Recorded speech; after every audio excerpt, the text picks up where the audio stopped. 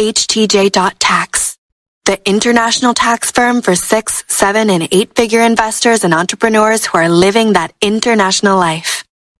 Are you ready? The U.S. taxes 85% of Social Security with NHR. Will I pay tax in Portugal on the other 15%?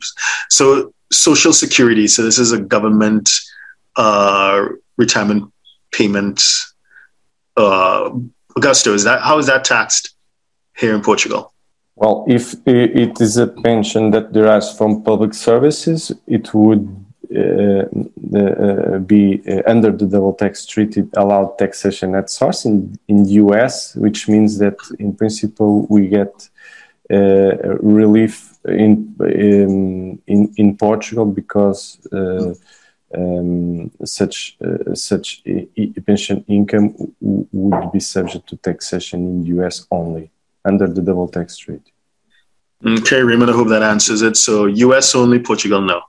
Which is good news. Finally, we get to tell you guys some good news, right? Yeah. So, Pedro, it depends always on the nature of the pension. Right. So, government pensions are always different from private pension plans. Yeah. Okay, gotcha.